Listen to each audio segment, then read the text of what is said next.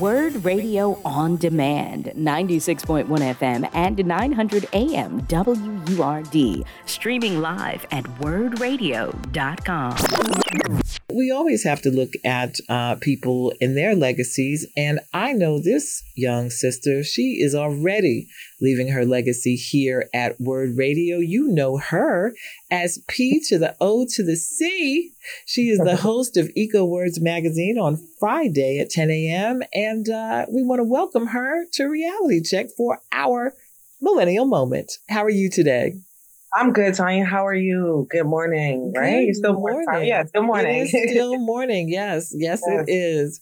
So I know today we want to talk about age in the workplace or generations in the workplace. And I found a really interesting article from Harvard Business Review that set up all the various generations. You know, the one thing I will say sometimes about younger folks, y'all have labels and names for so many things like hair types and all that kind of stuff. And it's like, so the generations we have here listed in this article were the silent generation. Those were the folks born 25 to 45, and that's 1925 to 1945. They're known as loyal but traditional.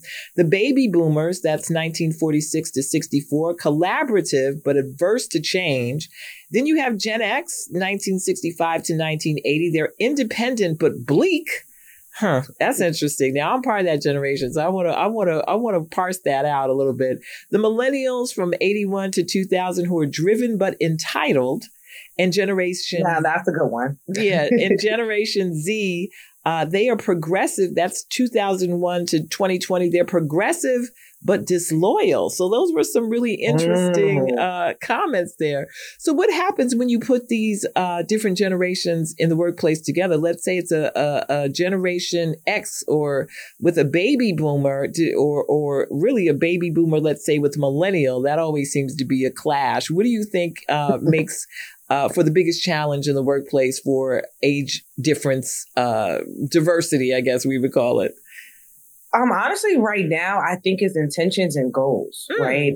I think when you talk about Xers and you talk about boomers who went into the workplace, their intentions was really to go to school, get a good job, and get on your feet. You know, work that I would say that pipeline to success. Work that pipeline to success as long as you can. Whereas though you have millennials and you have Zs where we're not looking forward to sitting down for 40 years. We're not looking forward to retiring in our 50s and our 60s. We're not even pressed for Social Security. You know, boomers and Xers are still talking about a Social Security check. Millennials, we don't even have this conversation. We don't even go into a workplace looking for Social Security or looking for a 401k.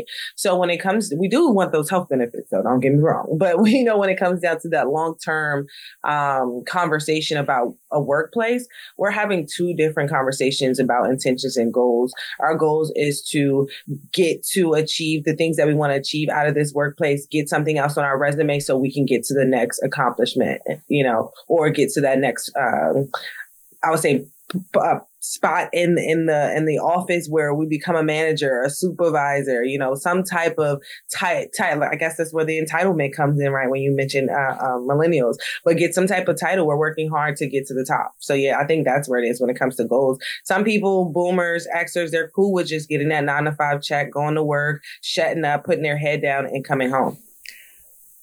So I think. I don't mean to laugh. I'm sorry. But this is when you were talking, I'm thinking to myself, I'm like, see, this is where the entitled, the disloyal, this is where the Gen Xers are bleak.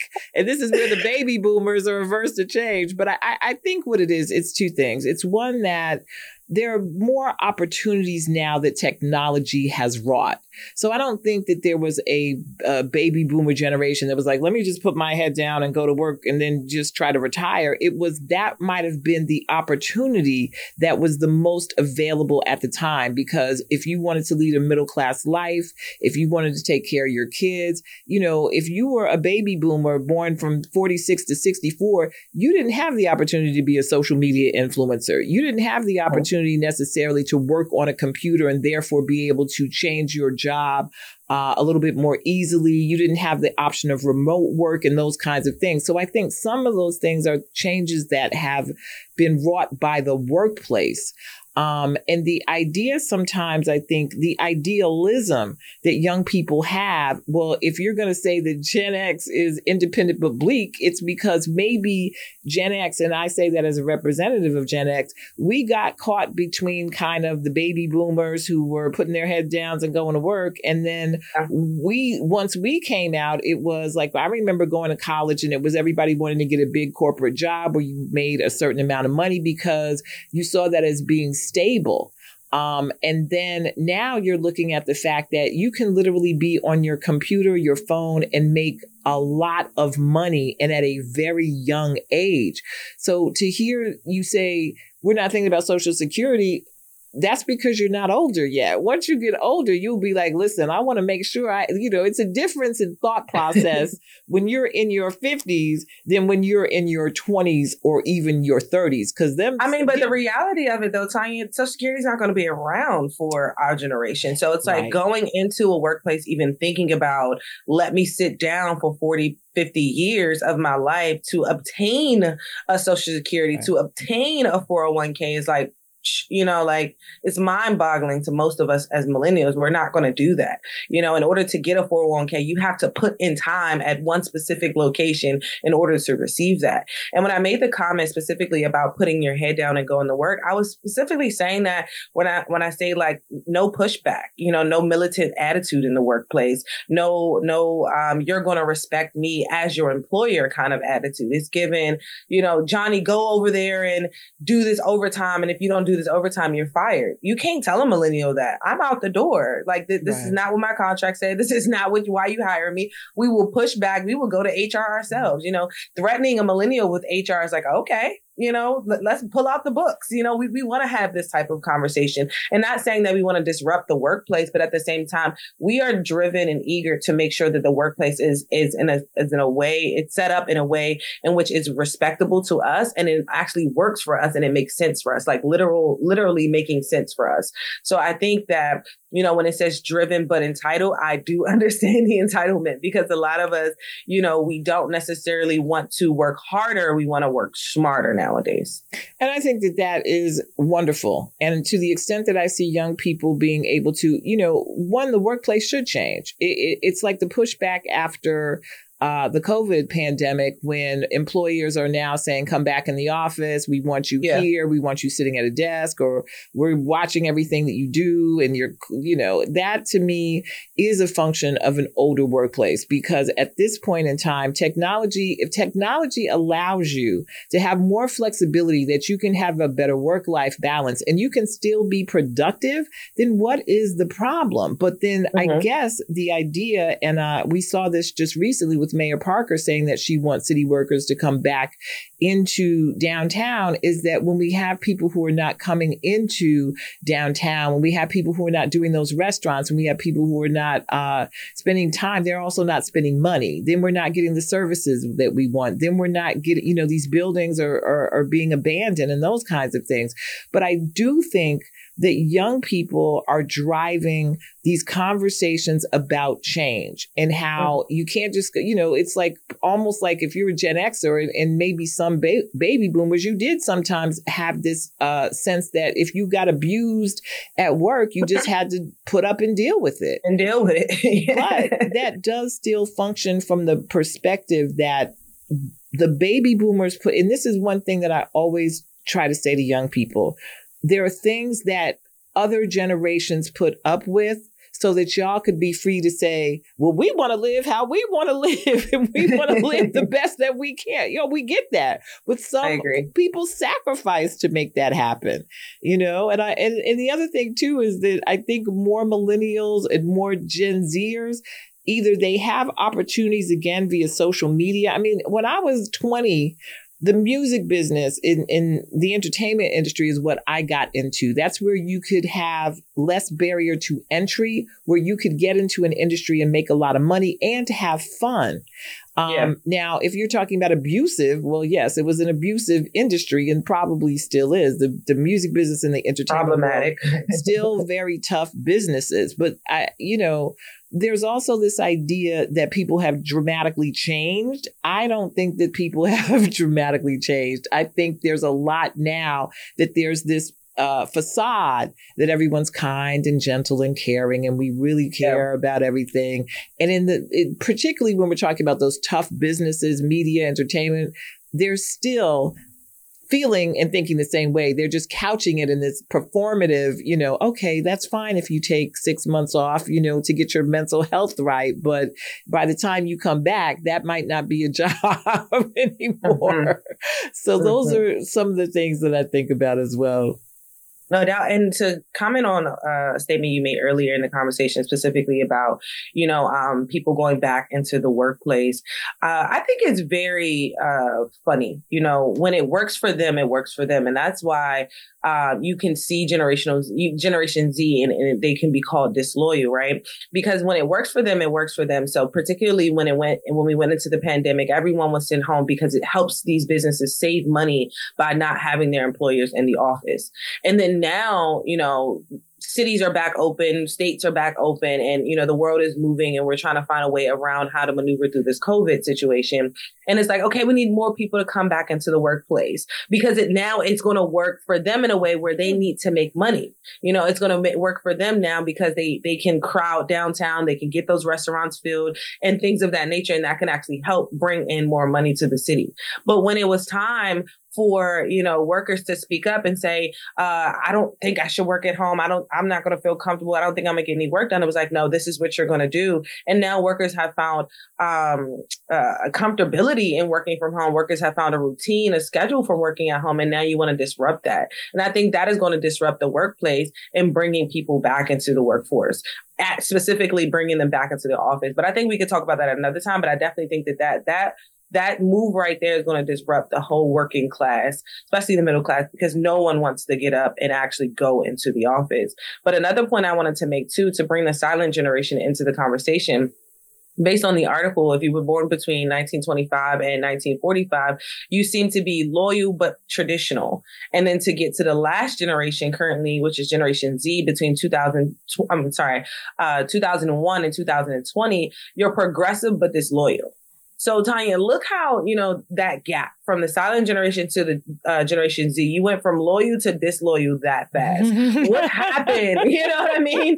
Like, what happened in that time frame for you to say, well, we were able to control these folks and tell these folks how to do the work, when to do the work, when to get up and go. And now we have this next generation who's pushing back, who's being militant and saying, hey, that's not how it's going to work. This is not how it's going to work. And if you want me to work for you, these are the terms and conditions. Is that truly disloyal? Is that disloyalty? Or is that someone literally sticking up for themselves and standing up for themselves and knowing they have workers' right? I know it's a whole different conversation when you talk about, on a federal, on a state level, but workers' rights inside of an office is a real thing. I think it's fair to say that you don't want to go to work just to be abused to make a paycheck. And so it is interesting. And I'm glad that you brought that up, that we went from loyal to disloyal, because I think the idea now is, why should you have to be loyal for any company when they're not loyal to you? If you get sick, if you get injured, if something happens, there are companies that will just replace you and on to the next. So hire and fire. So that's a point. But I do think, at least what I'm seeing, is that there are certain jobs, and this is one of the things that the pandemic made clear. There are certain jobs that are just functional jobs that we need in a society, right? We need garbage people. Mm-hmm. We need people to clean the streets. We need people to be police officers, whether you like police or not. We need people to be social workers and to do all of these kinds of foundational jobs. And when there is a feeling that every job has to be part of personal service to yourself as opposed to personal service to the community, that's where I think sometimes people see a breakdown. And they're saying, it's not, yes, everyone wants to have a creative job and everyone wants to make money and everyone wants to feel like they're valued. And that's just humanity. We want to feel valued in whatever we're doing. But there are certain things that kind of have to be done to keep a society just running. And I think those of us who are older sometimes feel like there's a rejection of that, but that puts everybody at a risk of just basic things not being able to get done. We're seeing that now with certain city jobs that are still available. We're talking corrections officers and police officers. And hey, I'm an advocate that for some of these jobs, you need to pay people more, period. And yes. I am also very much teachers. Right. Very much in support. Right. Because teachers are leaving as well. I'm very much in support of people getting paid to do sometimes really difficult jobs. And I'm very much in support of young people saying these jobs, listen, you want more vacation, you want more mental health, you want more, all of those things. Those things are important as well. But it's just sometimes I think the feeling is we need you to do this job right here, right now that you signed up for. And if you don't want to do that job, we still need somebody who can do it. That's real. And I think that that's where the Generation Z comes in with the progressive comment, right? Because you think about it, it's like, all right, this is not doing it for me, on to the next, right? So when you say we need you to do this job, I'm going to do this job until it satisfies me, until it's no longer benefiting me. And then I'm going to go to the next. And that's one thing about living in America. You know, you can have this American dream. And that goes back to that silent generation. They were sold an American dream. It was just, what did the American dream look like in 1925? What did the American dream look like in 1947? You know, when we talk about baby boomers, and even when we talk about Generation X and we say Generation X is between 1965 and 1980, which is independent. I think that statement alone, that characteristic alone, is the most prevalent out of them all, because that independency pushed the next generation of millennials, pushed the next generation of progressive Zs to say, hey, I want to now own my own business. I now want to work for myself. I no longer want the American dream the way that it was laid out for me. I feel like I can build my own American dream. I can be the Tom Fords. I can be the, the Walmarts of the world. So when it comes down to that independent but bleak, I think that generation, your generation, Tonya, really pushed us as far as millennials to say, hey, I want it for myself. Well, thank you for that. I am here with P.O.C. and we are sharing the millennial moment. And I got to ask you, P.O.C., though, we talk about diversity a lot in the workplace. And one of the things that we never mention is age diversity. Now, I feel like I've been really blessed because in my career, I've been able to work with younger people and older people. I've had a boss who was 21 years old, and I've had a boss who was 71 years old. And so it's been really interesting navigating the workplace, working with various ages. But I sometimes feel like young people just want to push everybody out that's like 40 and up.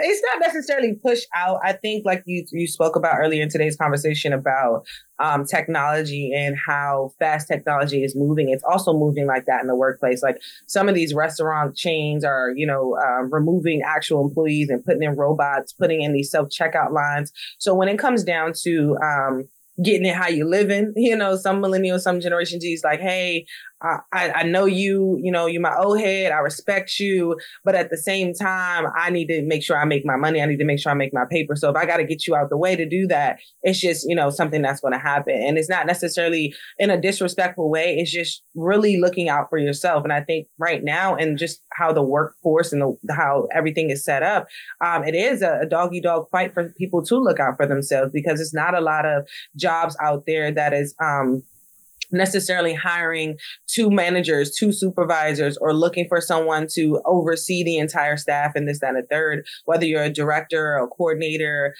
So it's a lot of, especially people who have gone to college and got a degree and want to utilize that degree, especially we're paying for these student loans, is like, yeah, I got a degree to do what you're doing, ma'am. And I know that you've been doing this for 25 years, but I need to make sure I'm getting my money's worth for this degree. So I'm going to work a little bit harder, or I'm going to make sure that I outwork you to the point where I know you cannot compete or compare.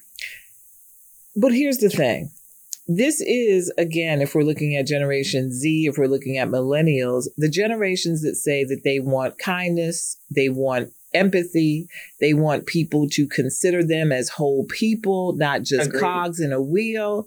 And all of those things are in place until it comes to older people. I feel that once you are older, it is the one segment of society that people can beat up on, talk about, disrespect, diminish, and everybody's okay with that. It's fine. And I think that this is where you see pushback sometimes from older people who are saying, as long as I still have breath, I still want to be a contributing member of society. And in fact, there's knowledge, there's information, and there is context. I always say, if you are 20 and you go back 10 years, your context, you were 10 years old. If I go back 10 years, I was whatever years I would go back 10 years. But there's more context to it because I was doing things as an adult and all those things. I think age diversity is particularly important in the workplace because you have young people who are technologically savvy. I don't take nothing away from it. Y'all can do things so fast, so quick, and utilize all these various apps and different things to make things more efficient. But at the same time, when we're looking at some of the soft skills, when we're talking about people, again, being the ways that you guys say that you want to be encountered, empathetic, sympathetic, being able to say things like, please, thank you, and all that there are people who are older who do that well or who have areas of expertise beyond technology. So what's your take on that? I think it's a give and take, Tonya. It's truly because sometimes you can work in the workplace or the workforce, and the older generation will hit you with the back in my day. And as soon as that conversation starts with the back in my day, it tends to go in one ear and out the other. Not because it's not a lesson there or some wisdom can come behind it, but it's like we're working at the same place. We got the same name badge on. We're at the same title right now in this work field. So for you to come and try to feel as though that you can teach me something or tell me something, it can be a little bit of like blowback or resentment there. Not resentment, but a little bit of blowback in a way in which it's like, you can't really tell me anything because we're on the same level and you've been here 20 years and I've been here 2 years and we're right neck and neck, So sometimes that conversation can really just be the look or perspective of the person that they're talking to as far as the younger generation and older generation of having that conversation. And I think that goes back to what we were talking about a couple of weeks ago as far as communication and the communication gap that's throwing us off between generations. But yeah, Tonya, it can get hard to walk into a workspace and someone who's been there 20 years and tells me about, when they started in this company, what they had to do and how they had to do it. And now my young buck self come in and I'm up the ladder in 2 years, So I think that can automatically start some feud without even necessarily being the intention behind it. I mean, I think when you look at it like that, you also have to think about if you're fortunate, you will get to be that person that says to somebody back in my day, because that means you're going to get older. And, that's the goal, I would hope. As somebody, but what I'm saying is though, Tonya, that you are going to get older, but picture being in we're specifically talking about a workplace, right? So Tonya, let's say me and you, we walked into the workplace and you're trying to tell me something, but what you did in 20, I was able to do in 2. Right.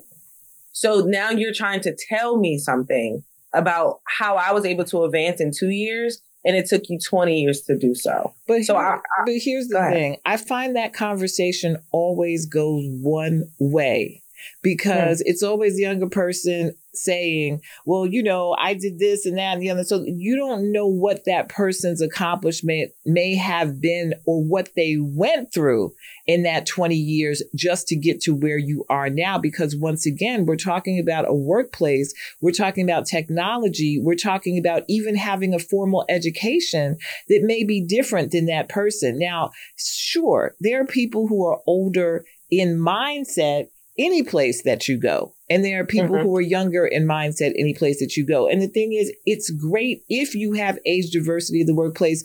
If you've got someone that can do something in 2 minutes when it may take you 20 because you're not as familiar with that technology and you want energy and you want young people, but you also want someone who might be able to say, hey, wait a minute, let's think this through. Hey, wait a minute, let's, but it doesn't always, I find that it's always like this dichotomy between young and old, where the older person is always pushed into this place of being the one who's not up on things. or the skill set that the older person has is not as respected as the one that the younger person has. Whereas we should have a greater expansion on our ideas instead of just this one stereotype. That's what I'm saying. I find that conversation always goes the same. But I think that also goes back to, just think about it, being raised, right, in a home, and this is kind of changing the subject, but being raised in a home is like, Tonya, get over here and show me how to work this remote control. Okay. So you get over there, you show them how to work the remote control to the point where you're now just simply doing it for them. Right. So then when they go into the workplace, it's given the same energy, right? I don't know how to work this machine. I don't know what I'm doing. Young buck, get over here and show me how to do it. And now the young buck is doing it, and now it's advancing, scaling, moving forward. It's the workplace is seeing that they're doing more work, or the workplace is seeing that they put in the extra work. So now they are, climbing the top of the ladder, and they're looking at this person like, hey, when I was down there on the line, you still wasn't running the machine. Now I'm up here in the office and you still not running the machine. So the workplace is going to change every time. And I think that goes back to what these definitions were saying in the article about, collaborative but adverse to change. Back to the baby boomers, independent but bleak. You want to do the work, but you don't necessarily want to, do it in an innovative type of way. So I think when it comes down to those generations, it is some gaps there for sure. And that's why we have these conversations. The Gen X's are squeezed between the demands of the millennials and the demands of the baby boomers in the silent generation. That's why we're bleak. Okay.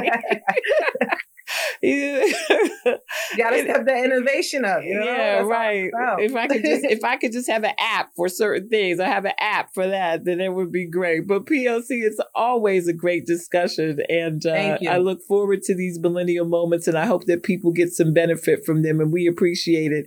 Always giving you time to pitch your show and what's going on Friday. I appreciate you, Tonya, for having me every other week. Thank you so much for these moments. I enjoy them, Tonya, so thank you. And I got some people who are listening and they enjoying them as well. They really loved our conversation last week, so I hope they fill in the conversation this week as well. But yes, Eco Word each and every Friday, 10 a.m. to 11 a.m. on WRD. Make sure you tune in, join in on the conversation. But today I got a special announcement. I would actually be guest hosting for Evening Word starting at 4 p.m. So I'm right back on your dials starting at 4 p.m. from 4 to 7. Don't miss it. We got a jam-packed show, an incredible lineup. So definitely tune in to Eco Word this evening with your girl, P.O.C. All righty. Well, thank you so much for being with us on Reality Check today. No doubt. Peace, Ian. You've been listening to Word Radio on Demand. Listen live at 96.1 FM, 900 AM, and online at wordradio.com.